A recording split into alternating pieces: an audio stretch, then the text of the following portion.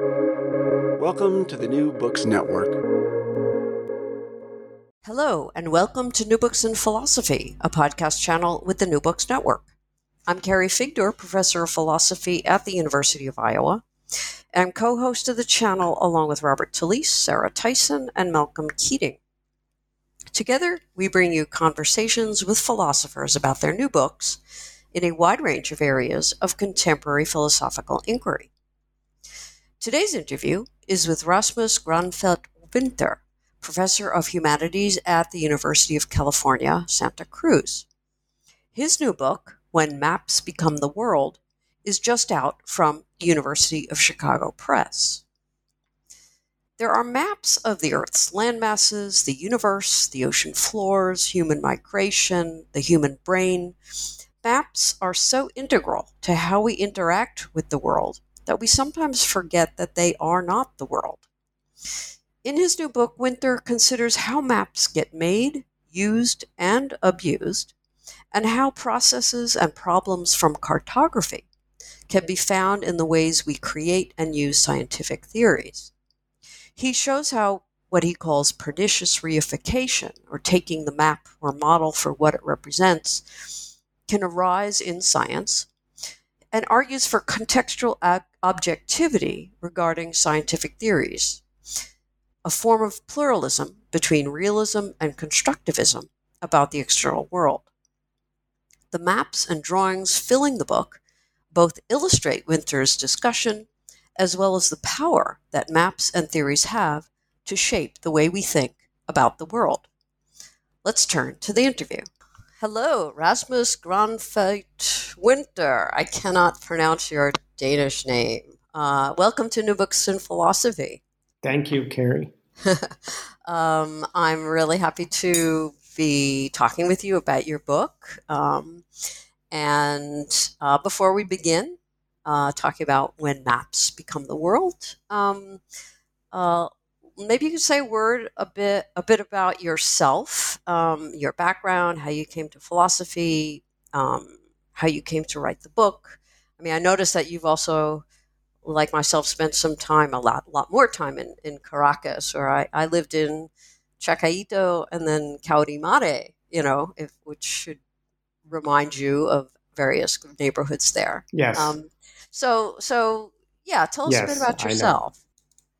Thank you, Carrie, and thank you for having me on the show. I am a philosopher of science. That's how I think of myself primarily. As you mentioned, I grew up in Venezuela with Danish parents, and I first set foot in the U.S.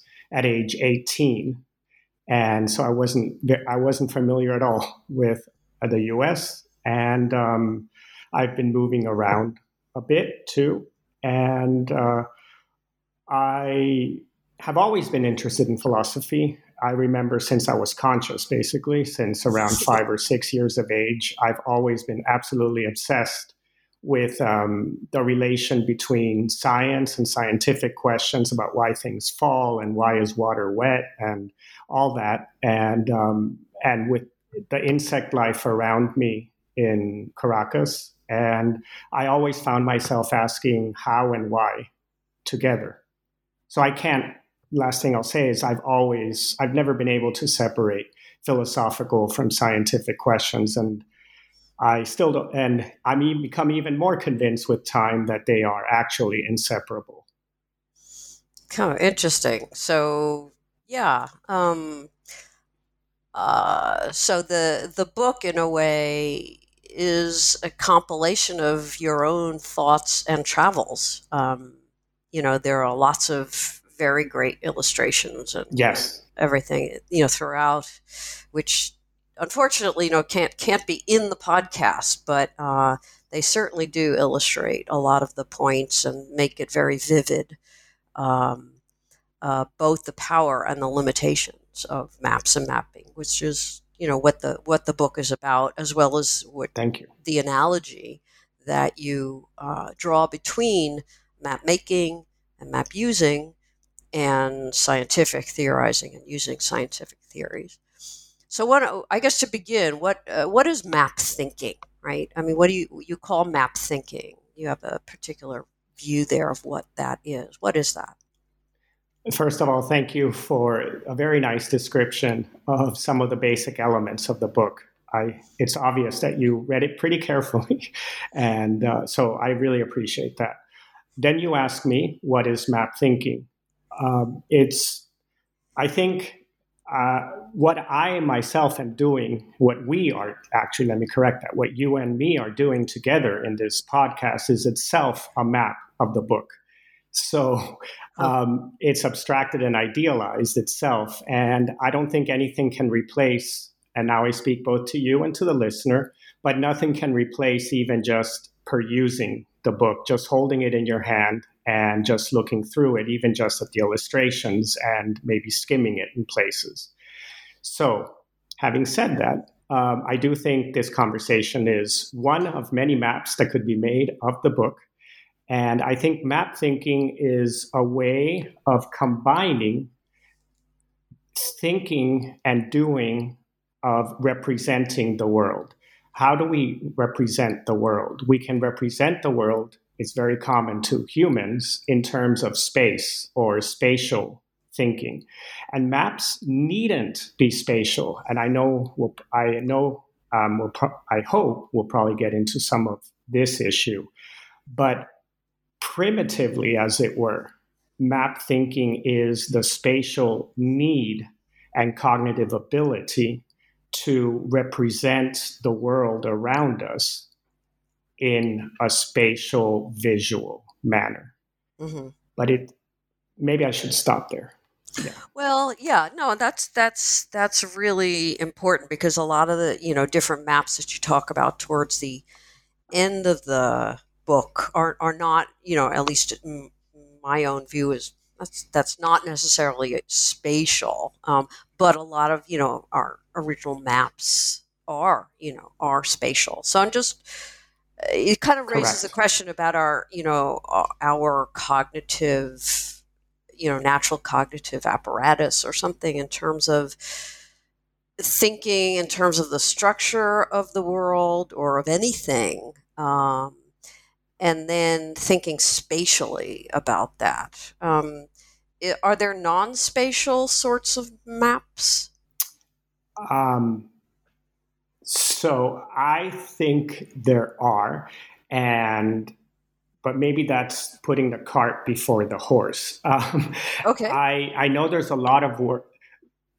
Maybe let me try to reframe this slightly, which also helps get at why I even wrote this book. Perfect. I thought there was a beautiful opportunity to combine philosophical discussion and debate around scientific representation and scientific modeling to a whole other domain.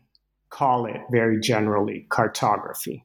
Uh-huh. Now, I suspect that possibly many listeners of this podcast might not be too familiar with the field of cartography, but it is a thriving domain, to not call it a discipline or to not call it a paradigm, but it's a thriving domain of studies, of historical studies, of sociological studies, even of some philosophical study. However, I felt that there was such an obvious gap or link to be made between the way so many philosophers of science, I'm just going to mention a few, and this is not intended to be an exhaustive list by any means, but people like Thomas Kuhn, Helen Longino, Philip Kitcher, Nelson Goodman. I'm jumping a bit in the generations, and some of my colleague contemporary work too, etc. And they use maps constantly as an analogy to theory and models, and to the process of theorizing and of modeling. And then I thought, yeah, but I mean, with all due respect, but they rarely go into any detail about what a map actually is and what do the cartographers actually say. Mm-hmm. So for kind of 5 years while I was doing my teaching and, my other research and this and that, but I basically did a self-study of cartography. And I got to know some cartographers too, who were also very helpful, some more than others, in providing me with reading tips, with discussion. I had some interviews, and I just thought that why not link philosophy of science to cartography? It seems both can learn from each other. Mm-hmm. Excellent. That's really illuminating, because you're right. I mean, you come across that sort of map analogy a lot, right? Not just in philosophy of science, but maybe particularly there. And yet, what cartographers do is not part of what's being used. Correct. So, what is it that cartographers? So, let's get into a little bit of the process yes. of cartography, right? What is it that's Great. Done there that makes map making really worthwhile as an analogy? That's a brilliant question, Carrie. Thank you. Cartographers have thought long and hard about how do we calibrate our units and our dimensions? How do we collect and manage data? What kinds of instruments, what kinds of techniques do we use in collecting this data? And once we have this database, once we have this collection of data points, then how do we portray it in some kind of representation? They love to talk about generalization. How do we cartographically generalize? And when you asked me before, and I think we'll continue circling around this question, what is map thinking? One way that map thinking, even setting aside the possibly more spatial domain of maps compared to scientific models, protocols or practices of cartographic generalization include the following: simplification, symbolization, classification, exaggeration, selection.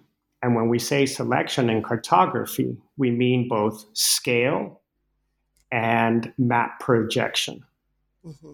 So these processes of simplification, symbolization, and so forth have obvious analogies between the cartographic domain and the scientific domain.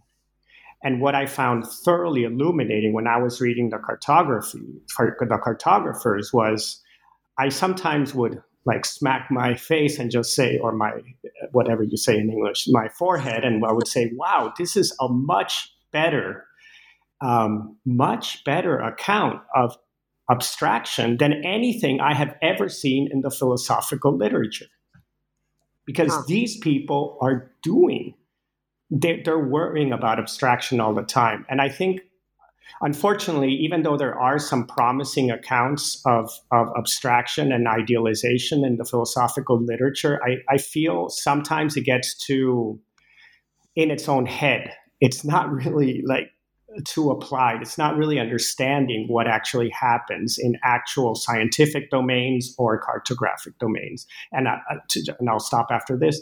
What I felt was the case with the cartographers is at least some of them really do a beautiful job at kind of giving a gloss and giving a set of highlights, bullet points of the different stages and types of abstraction.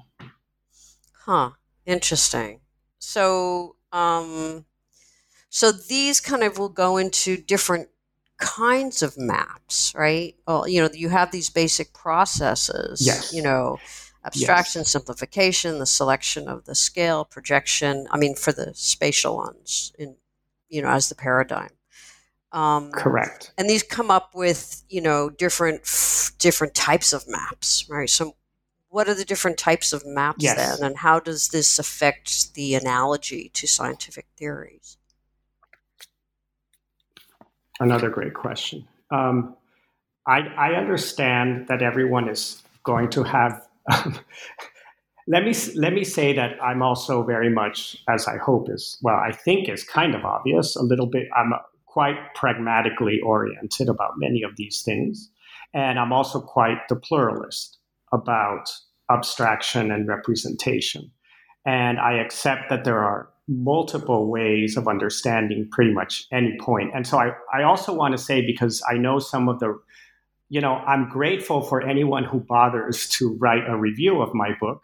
And I will say in the last 4 months or so, plus minus, I have come across maybe a dozen. I lost count by now, but a little bit like a dozen reviews. And at some point you kind of stop reading them because you just get a little like nervous, or, you have other things going on in your life. I would say most of them have been pretty positive and very helpful and insightful, and helped me even see things like, oh, I didn't see that before. And there's been a few that haven't been particularly positive, and I accept that. But so I guess I wanted to say that because one thing that I think kind of maybe I haven't gotten across so well is that I didn't write this book to say that the only possible analogy between, for how to understand scientific models and theories was a mapping analogy. Maybe it sounds like I say that sometimes, but, it's a little bit, damned if you do, damned if you don't. Like, if you don't make your argument strong enough, then someone is going to say, oh, you're not really clear here, and I don't really know why you're then arguing it. But if you make your argument too strong, then people will say, oh, but then you think this is the entire world. And you think like theories have to be maps and theories are maps. No, I think it's one useful metaphor for understanding theories and models. Hardly the only one. I've thought about two others I like to mention. A scientific model is also like a book, the book of nature, going back to Galileo at least. And then there's the constant idea that theories and models are like networks with combining different elements, and there are other metaphors. So I just want to get that a little bit. I almost want to say I want to get at that misinterpretation out of the way. I don't intend to say that models are maps or that this is the only useful metaphor. Even so, you asked me, what are the different forms of maps? And again, this is arguable, but I do think that I framed the book as if there were 5 kinds of maps. Some of them spatial, some of them more general, but they all form map analogies. And at the risk, I don't want to get too much into the weeds, but for anyone interested, you can turn to page 36 of my book. And there I have what I think is a useful figure showing the different map analogies and the different kinds of maps. And I'll just mention them. Literal map, extreme scale map, state space map, causal map, and analogous map. And if I can just say one sentence for each, a literal map is just that. It's like a geological map or a geographical map. It's a literal map. An extreme scale map, think of a map of the universe or a genetic map, which in the first case, you take the enormous and you make it on a page, say. In the second case, you take the tiny and you put it on a on a page. They're both physical spatial maps. A state space map, think of the phase diagrams or the state space diagrams, say in thermodynamics. You might remember from your high school days when you had to draw a PV, pressure, volume, temperature graph for the 3 states of matter, solid, liquid, gas. That gives you a state space map in the space of P, V, and T. And I know it's arguable, but I argue that so much of science, since the laws of science can be drawn in the state space, as someone like Bas van Fraassen correctly, I think, makes has spent much of his career arguing in the semantic view of theories, I think of that as a map. It's a physical map in a state space. I know it's arguable. We can argue about that. Causal maps they're kind of networks where causes show effects in boxes. Think of it as Judah Pearl, who works on causal diagrams. Mm-hmm.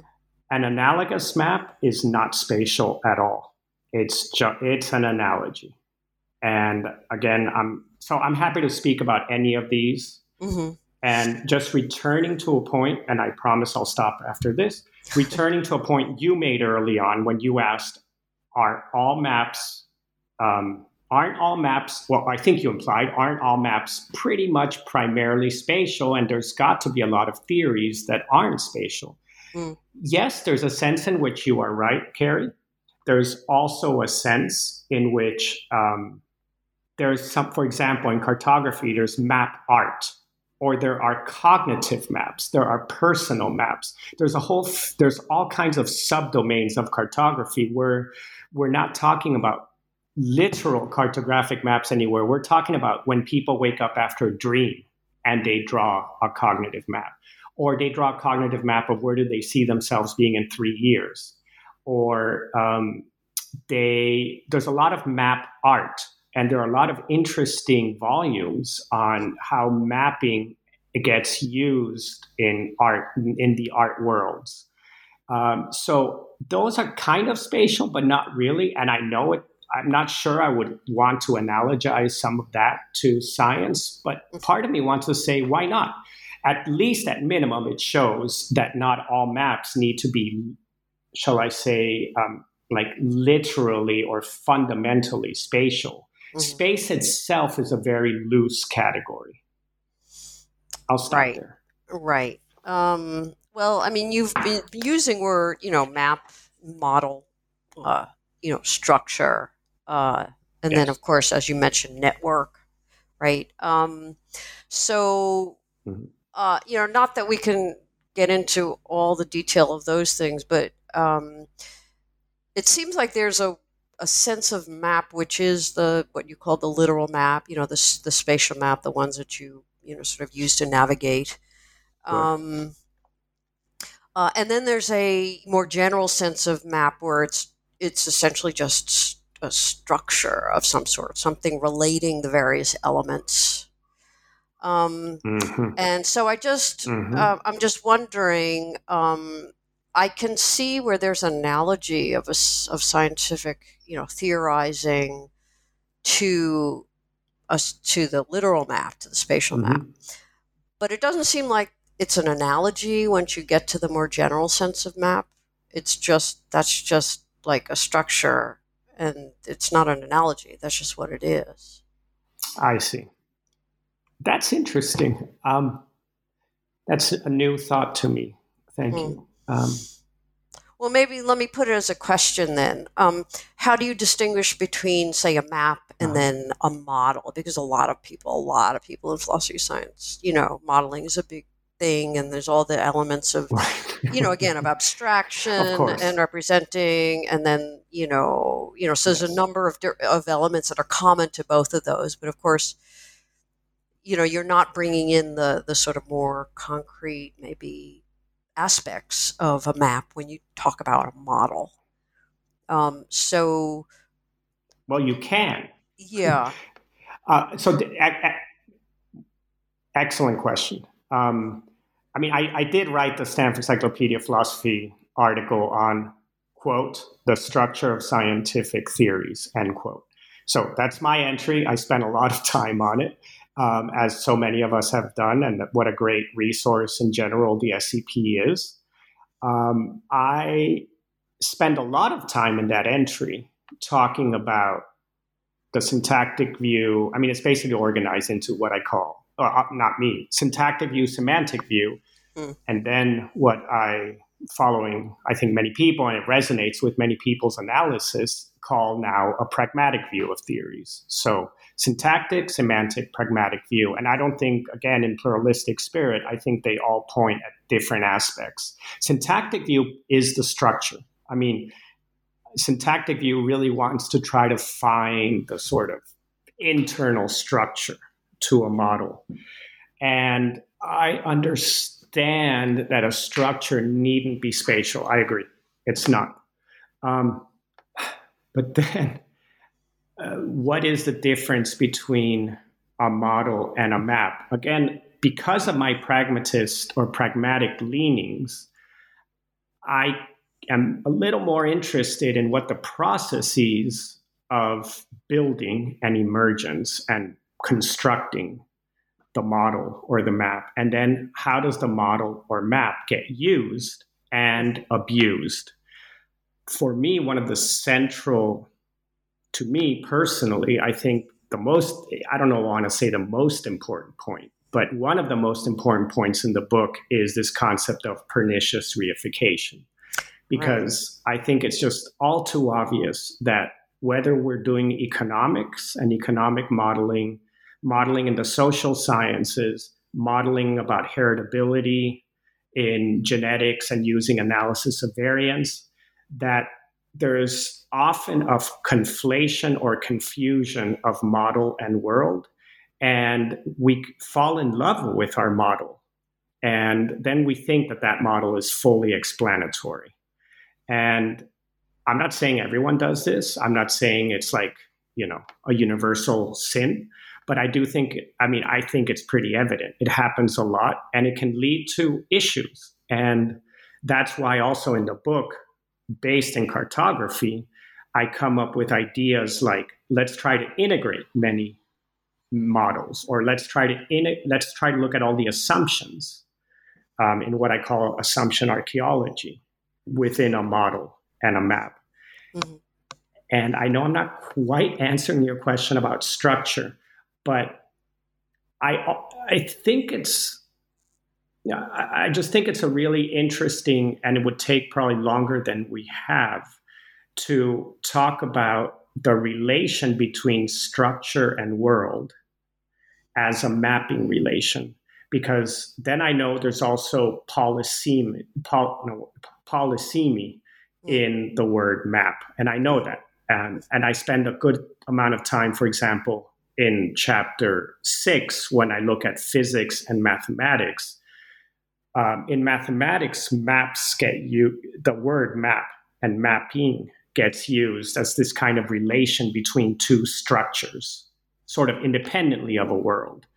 But I think there's an interesting set of issues about mapping is a relation, and cartographers also have something to say about this. And possibly the most influential mathematician of the 19th century, Carl Friedrich Gauss, he started off his career and life as a cartographer, and I don't think that's accidental. So he worried about curved surfaces. He worried about how do you map warped curved two-dimensional surfaces onto a flat plane, just like in a map projection. And the very concept of function and of mathematical function, Gauss gave a kind of new life, in part through the cartographic influence. Again, I'm not saying this is the only influence, etc. But there's a lot of cartographic resonances in philosophy of science and in the formal sciences.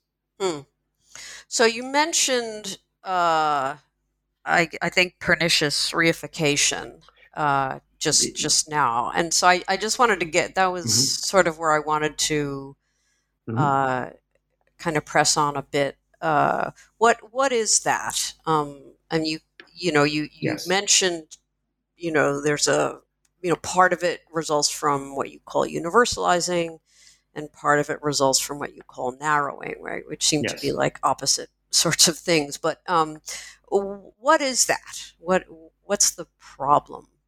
What's the failure? Right. So I don't see them as opposites. Let me just try to briefly explain, although I can see why you say that. And again, thank you for the conversation. And it really is just, I know I've already said this, but it is a little bit like a mini map of my book. And I don't think I can really do justice to, and I'm sure pretty much every author says this, which is fine, but like nothing can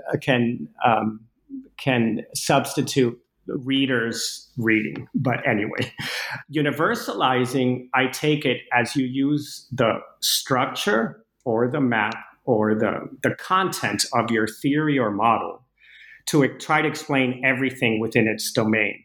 Personally, I like to use the example of Richard Dawkins with The Selfish Gene.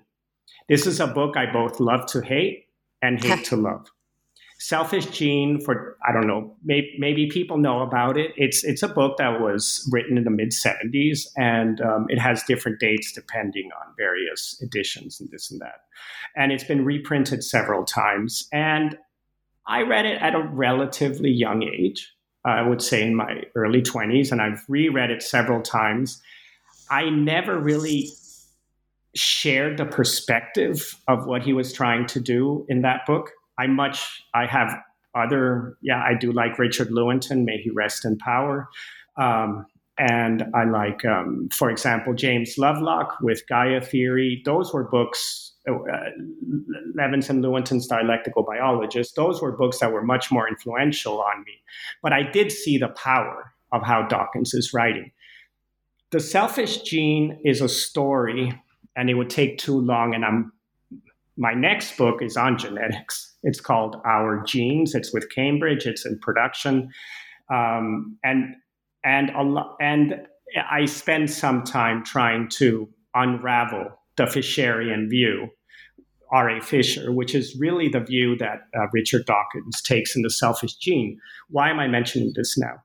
The Selfish Gene I take as the most, in philosophy of biology, which is, I guess, my core field together with philosophy of science.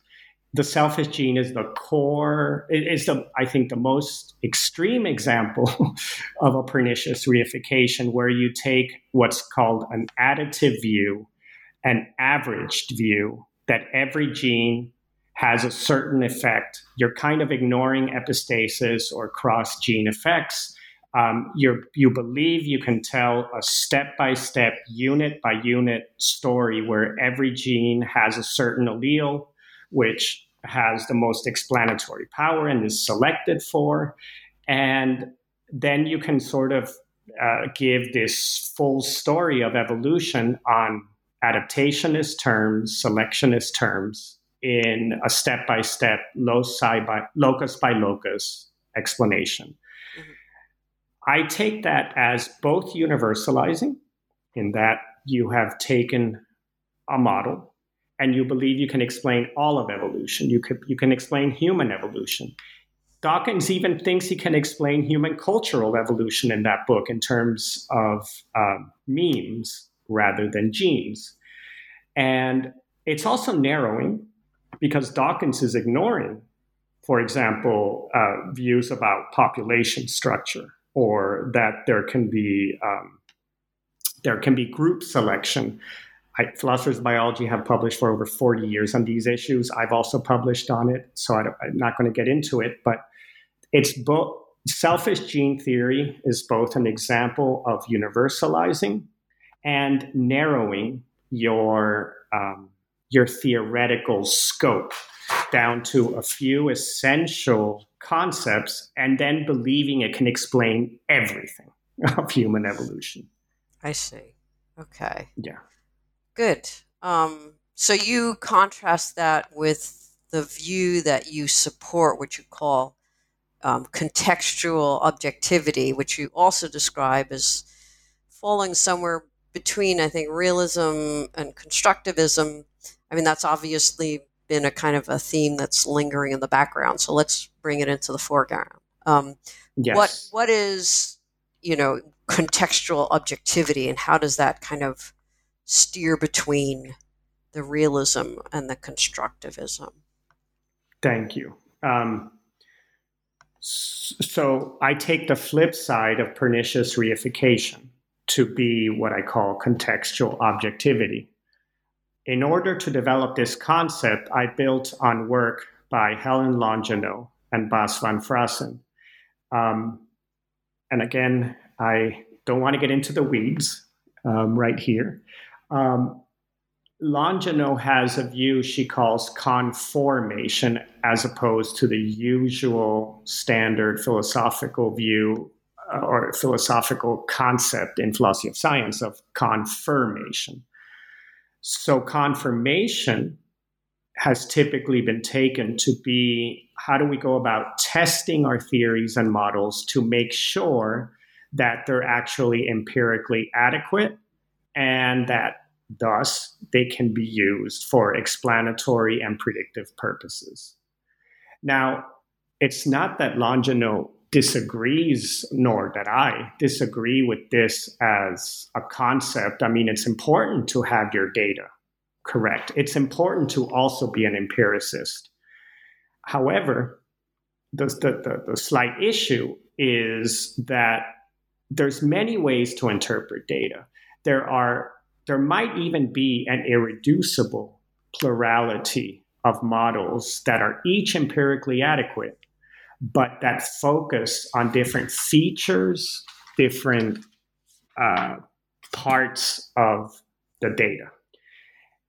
And especially in, say, genetics or biology more generally, there's often a plurality of models. And I mean, I've kind of become convinced after publishing and working on this for over 20 years and reading a lot of interesting people, and I love many of my colleagues' work on this. But there just seems to be an irreducible plurality because biological data is so rich in interpretive possibility. And so contextual objectivity is the idea that, yes, you can be objective, but maybe only in your corner of the world, that you can explain some features of a very complex set of processes in biology, but then we need other models, other modeling strategies under different paradigms. And rather than just try to self-impose your view, like population genetics can't explain everything, but nor can evolutionary developmental biology, nor can cultural theory, nor can ecology. We need all these disciplines with their own modeling strategies to explain very rich nature and set of processes. So contextual objectivity is comparing your model to other closely related models and realizing the power of your model, but then also where does it butt elbows? Where does it not quite explain everything? And then there might be a close cousin, another model that does a much better job at explaining different aspects of the data. So, yeah. And the problem that always arises at this point is when you get conflicts, not just like when yes, essentially when each modeler or mapper doesn't stay in their own lane, so to speak, and not just in a matter of universalizing, but in a matter of where they say contradictory things about what appear to be the same phenomena. Correct. No, yeah. That's a very good point you're making.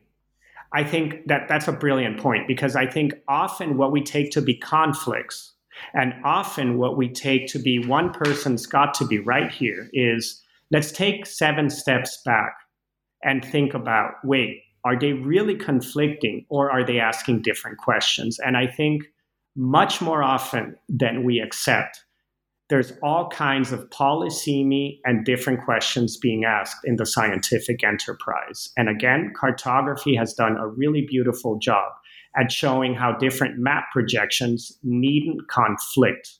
They are just showing the world in different ways. Could you give an illustration of that? Because that's a very important, I don't know if you want to say every conflict can be resolved in this way by going back 7 steps. No. I don't want to push you there. I don't know if that's a possible position or not. I agree. But anyway. I agree. I'll give you 2 I'll give you 2. Can I give you? Yeah. Yeah. Yeah, no, go ahead. Give, I'll give 2 examples. One I know. Is that what you want? Yeah.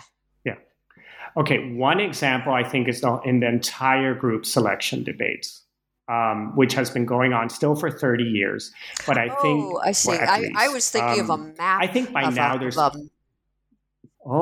I was thinking of Sure. where map people have conflicted and then resolved their differences by looking at the different correct processes of either calibration of units or data collection or portrayal. Sorry, and then Carrie. resolved Yes. the conflict between the apparent conflict, right? So you're saying, yeah, when there are conflicts in these different, Correct. sort of partial representations, yeah. Yes, I hear you now. There was a big brouhaha, at least in the public understanding of cartography.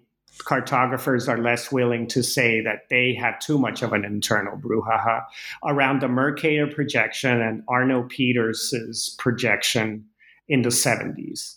Uh-huh. And there was this, okay, so the Mercator projection is a standard projection. Most of us, including probably 90% of the, I don't know, I should be careful making predictions with numbers, of the listeners have seen where, Greenland is huge. Sweden looks as big as Mexico, even though Sweden is a quarter of the size of Mexico. And Africa and Greenland look about the same size, even though Africa is 14 times larger than Greenland. Africa is the second largest continent on the planet after Asia, a fact most people do not know or have forgotten they knew. So these kinds of spatial distortions, Arno Peters, who's a German cartographer / philosopher / savant, in the 70s started making a big deal about, and he got a lot of attention. I think some of it is reasonable, some of it is maybe a little exaggerated, where he said the Mercator is colonialist, it's wrong, it shows Europe as immense, and that's kind of the North-South dominance, the political, which we haven't gotten into at all yet. And I'm sorry, because I also think of my book as kind of political in the end. And so Peters critiqued the Mercator, and then he said that he had come up with the right single projection, and that's called the Peters projection, but it's really the Gall-Peters. I don't want to get into the weeds again, but there was a clergyman, I believe he was in the 19th century, who was from the United Kingdom, who had himself, he drew and he wrote out the description of this projection. But Peters wanted to take the name for himself, and anyone, can just Google Peters projection. It's Peters, and you'll see that it's kind of a strange shape. And it is in my book towards the end in the appendix. But what it does is it has the area correct, but it massively distorts shape.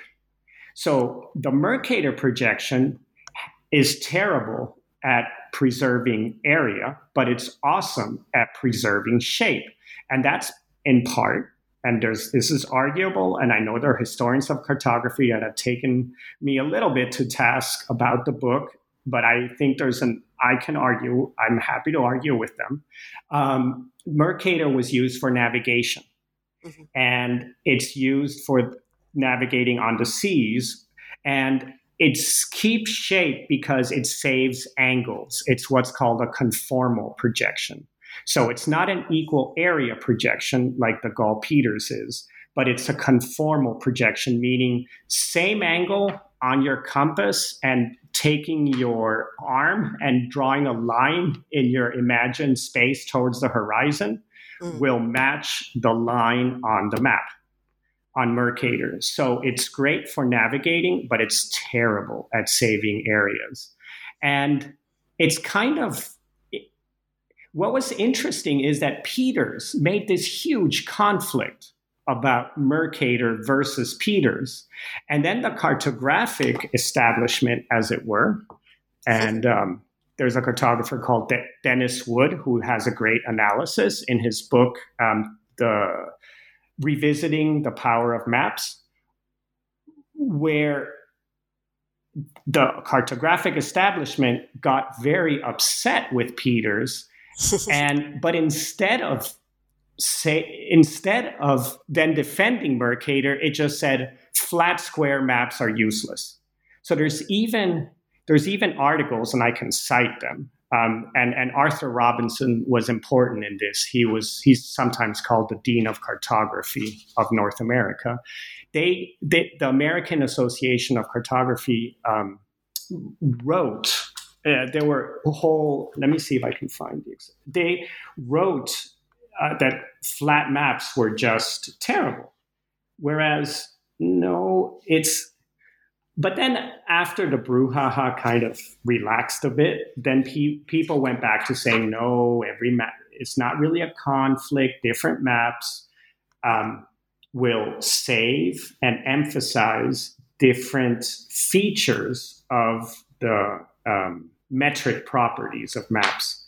Mm-hmm. You cannot have a perfect map because you're trying to take a curved surface on the globe and making it flat. That is impossible. How about a globe? Metrically impossible. Great question. I get this a lot too. The problem with a globe, yes, our globe is pretty good, but you can't scale up a globe. The globe, by definition, has extremely little data on it. You would need a globe as big as the Earth, or even somewhat as big as the Earth, and that's just not really possible. And you can't make a part of a globe, because then you get all these metric distortions back again. So, okay. A globe is not going to save you. Yeah. What can save you? Yeah. What can save you, and this is interesting, is yes. GIS is a lot of the electronic modern mapping. And that's something, I guess, now 45 minutes into the... we should probably get to. Well, actually, that was kind of where I was going to go, because, with GIS now, I mean, as you mentioned in the book, I mean, you've got a huge, I don't know, complete or nearly complete, or anyway, huge data set. And from that very same data set, you can generate lots of different maps or representations. And so the motivation or motivation Correct. For pernicious reification is somewhat lessened, because you're aware that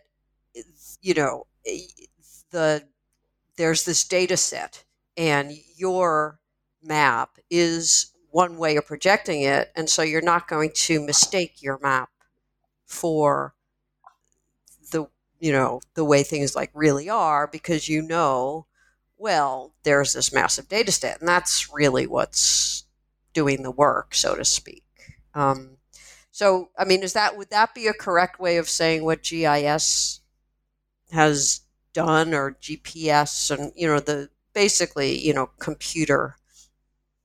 computers have changed how maps, how cartographers, and then think about their maps? I mean, does that prevent the sorts of controversies that we had with Mercator Peters, or Dawkins, and other people with genetics? You kind of went into that, but not as much. Will that way of thinking prevent the pernicious reification, or at least help us avoid it to a greater extent? Yes. Very interesting questions.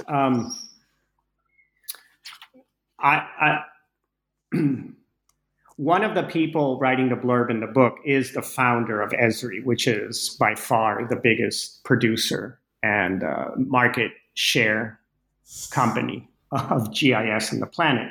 And I met him by chance in a cafe in San Francisco, and I was wearing a map shirt. And I didn't know it was him at the time. He was sitting right next to me. I was with a friend, and I guess he was with his wife, as I found out later. And he just started talking to me. He just like, wait, where's that shirt? And it was a shirt of Southern France, topographic map. And I just started talking to him. And then I asked him who he was or something. And he said, I'm Jack Dangermond. And then I kind of got what's the word? Starstruck. Because yeah. I mean, I know who he is. And I said, wait, you're Jack Dangermond of Esri?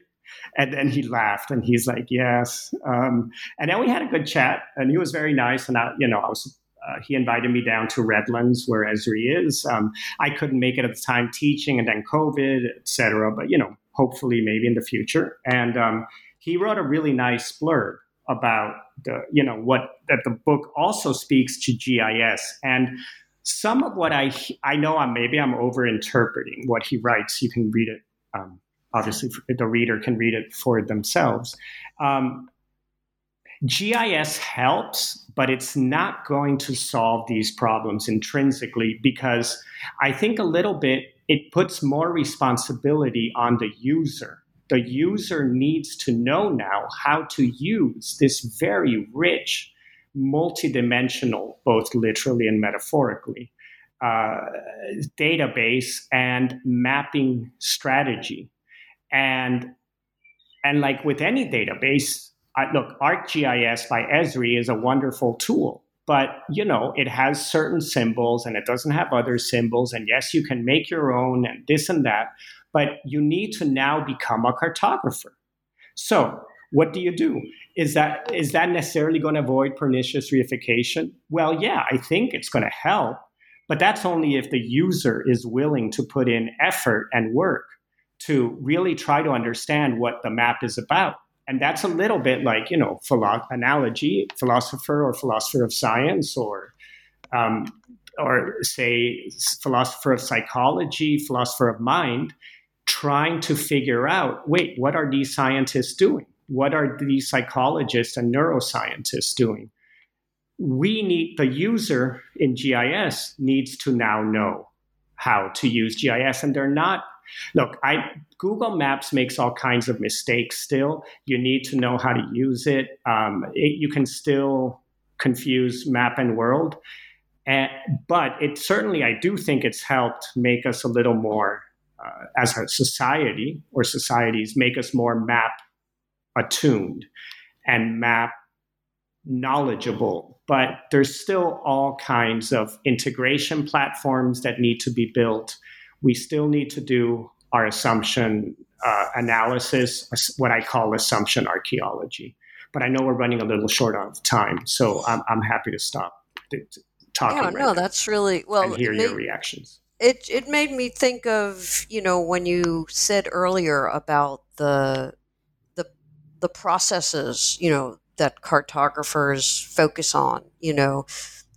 Choosing, calibrating the units. Yes. Collecting the data, yes. And then, portraying them. And it just made me wonder, maybe the way the difficulties of like building a map, all the backstory that goes on. It's GIS. Maybe it just puts weight on. In a way, once you've kind of written the program, that collects the data, then you've got to make all these choices about representation. Whereas previously, correct, you chose your units, you put a lot of effort into that, you put a lot of effort into collecting the data on the basis, and then the map just kind of fell out of that. Exactly. Yes, exactly right. So again, like with so much in modern life, the consumer has to become kind of a local expert on whatever it is, whatever fancy and powerful tool, their computational tool they're given. Genetic ancestry tests. I know we're not talking about that, but that is also in my next book. when you have to, you send in your saliva. I haven't done it yet, but I probably should. You send in your saliva to 23andMe, and then you get back this readout. I mean, sure, people can maybe just interpret that without knowing anything about genetics, but I think a company like that owes it to the consumer, and they do it partly, to tell them how to interpret this.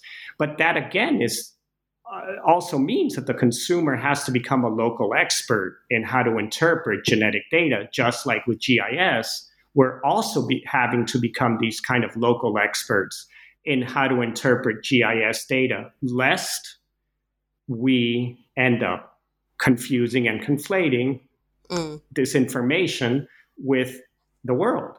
I mean, right. I still think there's a lot of opportunities, unfortunately, for pernicious reification. And actually, I am both politically and just in general quite worried about people over-reading their genetic ancestry data. Just like with GIS. I don't know. Maybe I know right. I'm deviating a bit. Right. Well, that's okay. So let me just. What to you? I mean, the book is, full of different maps. I mean, it goes into, really interesting aspects of cartography as well as the implications and so forth. What to you? What's your favorite map? What's the coolest map for you? That's a cute question. Oh my God. You did prepare me for this question. Okay. Gosh. Can I really choose any? Yeah. I don't know. Yeah. Go ahead. Does it have to be a literal map, or can it be one of the other maps? You don't know. Okay. I don't know. Well, I'll say one thing, and I'm not trying to be precious, but because of my pluralism, I'm having a really hard time choosing, because there's so many, what I think, interesting maps that show interesting points. But if you wake me up at 2 a.m. and ask me what is my favorite map, then did you want to say something? No, I'm waiting. Okay, I'm going to give you one. Good. I think it's plate 9. Okay, plate 9, which is Mary Tharp's, I think, amazing map of the Indian Ocean floor, which is a perspective map. It's a perspective panorama, I call it, in one of my publications, mapping the deep blue oceans. I think that map, it blows my mind every time I look at it. Can I wax poetic for a minute, or no? Yes, sure. Carrie? Yeah. No, please wax away. Okay. First of all, Mary Tharp's biography is extremely interesting and is, I think, a prime case of an amazing woman in science who, for various personal, political, and historical reasons, was experienced, sexism in science. There's no doubt, and who yet managed to draw these amazing maps of the ocean floors. Probably many readers have seen in National Geographic the Mid-Atlantic Ridge map. And again, I could go on for hours. I have written several papers on her work. But she was really important in establishing continental drift, helping establish the sort of veracity of continental drift theory in the 60s and 70s. And the Indian Ocean floor map is a beautiful map showing both the highest and the lowest places on Earth, i.e. the Himalayas and the Dead Sea. And then the entire bottom of the Indian Ocean floor, as if you're looking at it from space, but kind of warped. It's not really from space, because the way it's warped, it's obviously not a globe, but it's it's almost artistic rendition, because it's not an exact mathematical, well, you can do a mathematical model of the projection she's using, but it's kind of a funky one. It's not a typical, and I don't want to get into details as to why right here. It's not a typical projection. But it kind of shows you the Earth from a whole other point of view, a little bit like Blue Marble, or some of the other Apollo pictures did of the Earth. And I wasn't born when this is 1967 issue, but I'm sure when people saw this for the first time, and certainly when I saw it for the first time, it kind of makes you rethink the Earth in its entirety. And I don't know, and I just like that combination of Tharp's artistry, her biography, the oceans, and that's going to be my next book after the Genes. If I ever finish the Genes book, I will. Well, it's in production, but who knows how long that'll take. And